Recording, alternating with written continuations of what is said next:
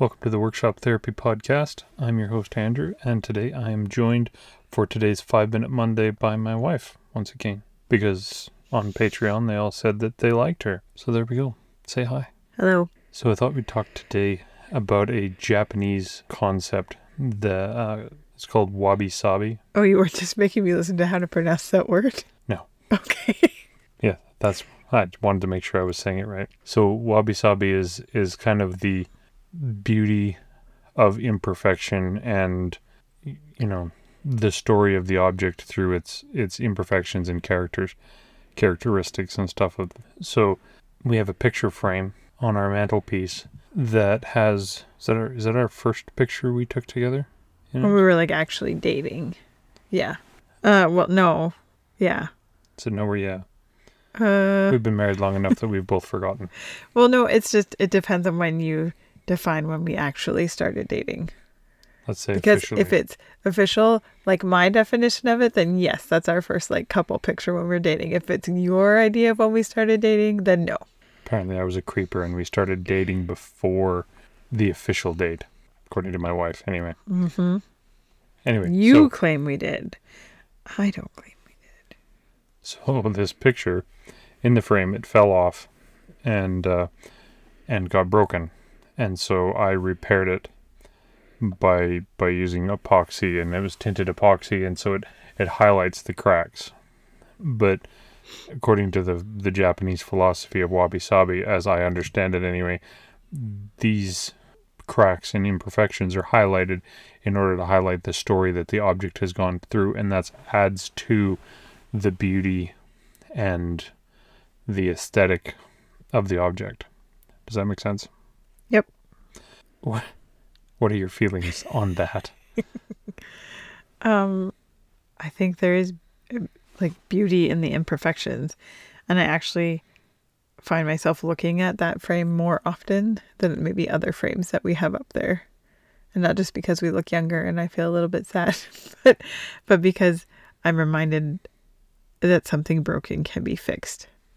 Yeah, so one of the things I've been thinking about over the last few weeks or more now is the perfection of imperfection. When it comes to creativity, when something's handmade, it typically isn't perfect. Like it came out of a machine, like IKEA furniture, for example, is all uniform and the grain is perfect and everything slots together really nice, but it's clearly not a handmade thing, and therefore it's cheap. Does that make sense?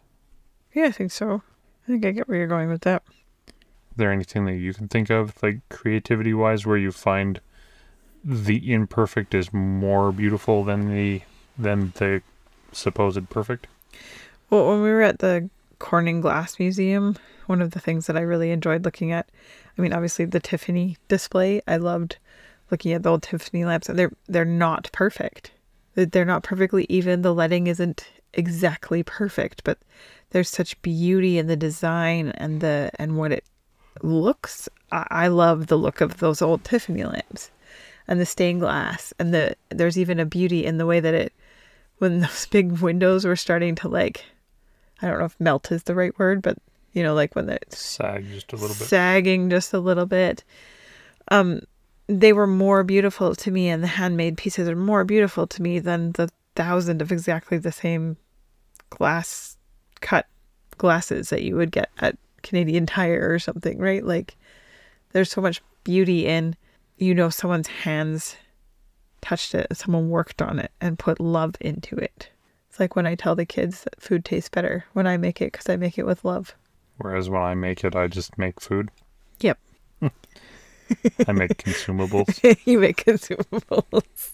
Yeah, well, that's one of the things that I noticed about those Tiffany lamps in particular at the Corning Museum was the fact that they weren't perfect. No, there was not variation in them, and yeah, and lots of that art was really interesting to look at because it wasn't.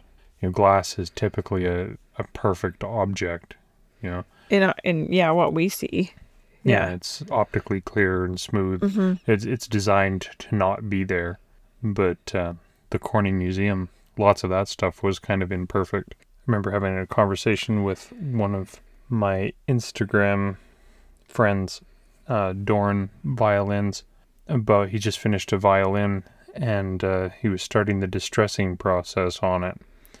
And I asked him how long it took to make this violin, and I asked him if he made it, if it felt bad to get to this level of perfect finish, and then start rubbing dirt on it and scratching it up and all that type of stuff. And he said no, because that is part of the finishing process, because it looks better if it looks like it's been used. And so it's almost like the perfection was turned into imperfection to make it a little bit more perfect than it was. Yeah, that's interesting. I think there's something to that, to the wornness of something that attracts you to it. And on a totally different note, where my mind was going with the perfection thing, is how often today in what we do, all our kids see is perfect things. And how many of the kids don't go into creativity or creative pursuits right now because they can't be perfect. But all they see is factory produced, quote unquote, perfection, or pictures that look perfect. And like this morning, I was showing the kids a video of an amazing artist, but she showed pictures that she was drawing when she was little, and my kids went, oh, hey, or our kids went, oh, hey, that's how we draw. And it was neat to see that development process. I think too often we just see the end product. We see the perfect thing and we go, we can't do that. And it becomes a block to our creativity. And I think especially with kids today, there's such a culture of perfectionism that everything has to look perfect and has to match and has to be this way, that we've lost the ability to see the beauty in what we can create. Mm-hmm. Yeah, and we also miss the developmental process that goes along with creativity or with developing your talents.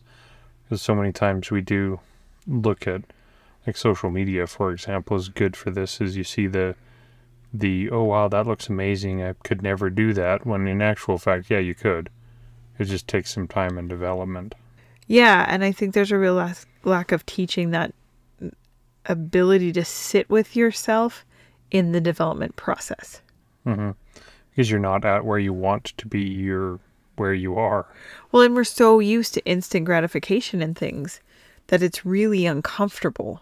And for some people, it feels like, I know for me, when I'm trying to work on like getting better at drawing something or doing that, I have noticed, actually, I've been thinking about this since our conversation this morning, that I don't have the stamina to do it that I would have when I was younger. And I think I've fallen into the trap of thinking, oh, it's because I was better when I was younger. And it's not that at all. It's that I'm so used to getting things right away that when I don't get it right away, it's, oh no, I can't do this. Mm-hmm. But I think that for us as adults, or for me, we're at least a generation where I can step back and go, okay, no, I do have the abilities to do this, and I just haven't been drawing for a long time and I need to get back into it. Whereas like for our kids, I think far too often they're just not even getting that with anything.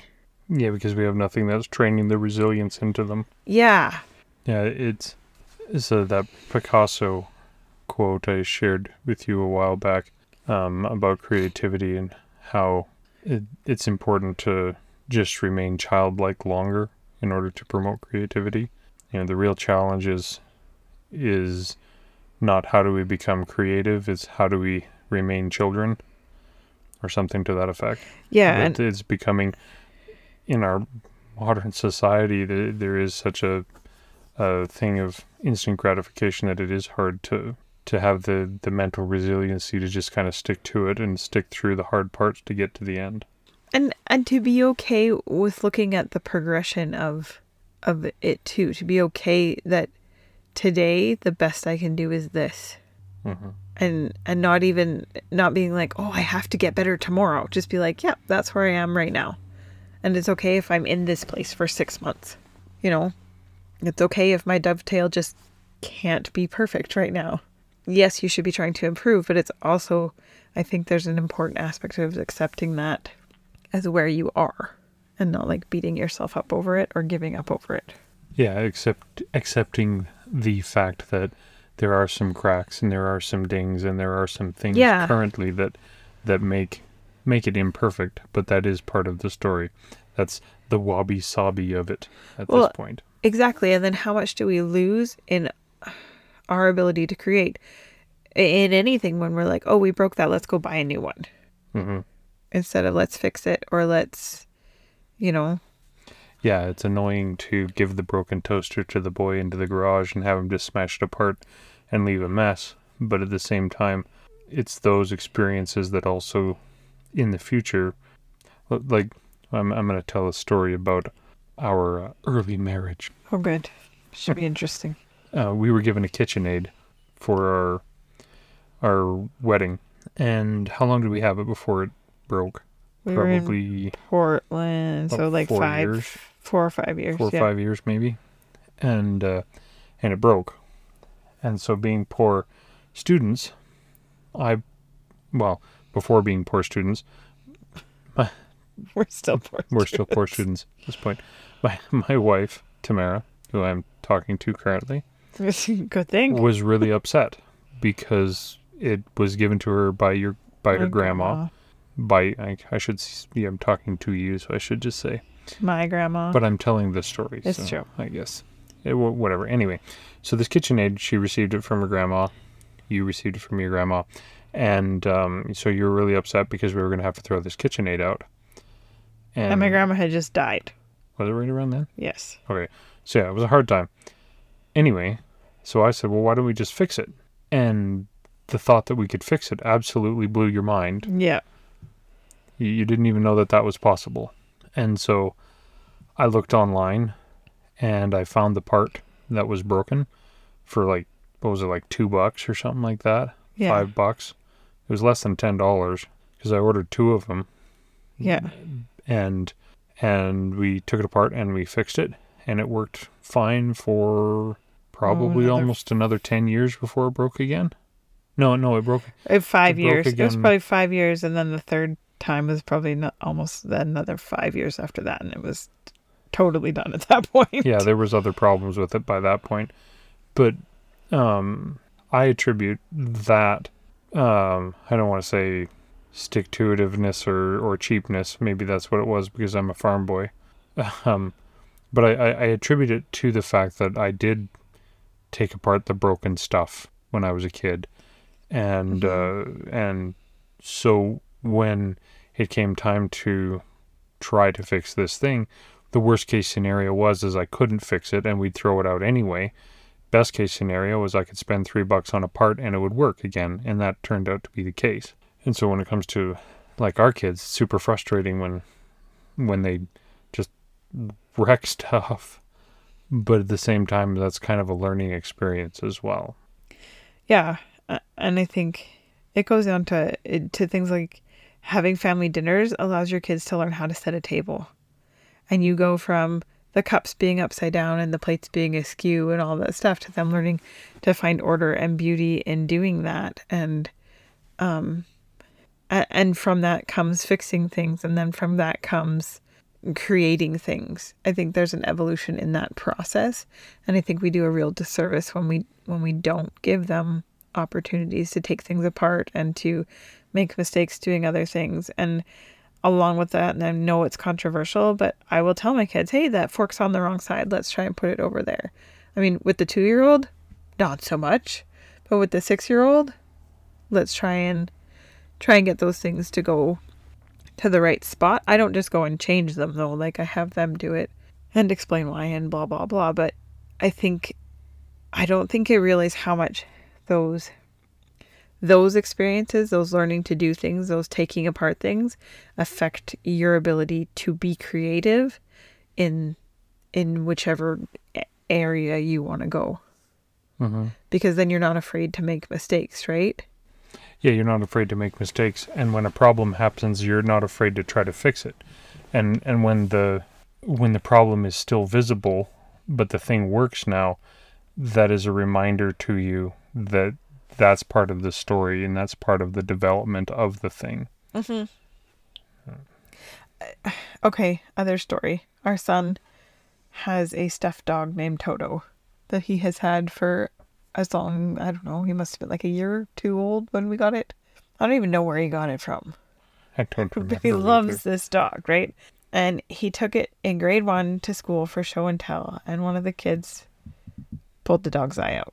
And he was absolutely heartbroken, like totally distraught when we picked him up. And we ordered some new eyeballs. It was one of those like Beanie Baby stuffy things. And I had no idea how to fix it.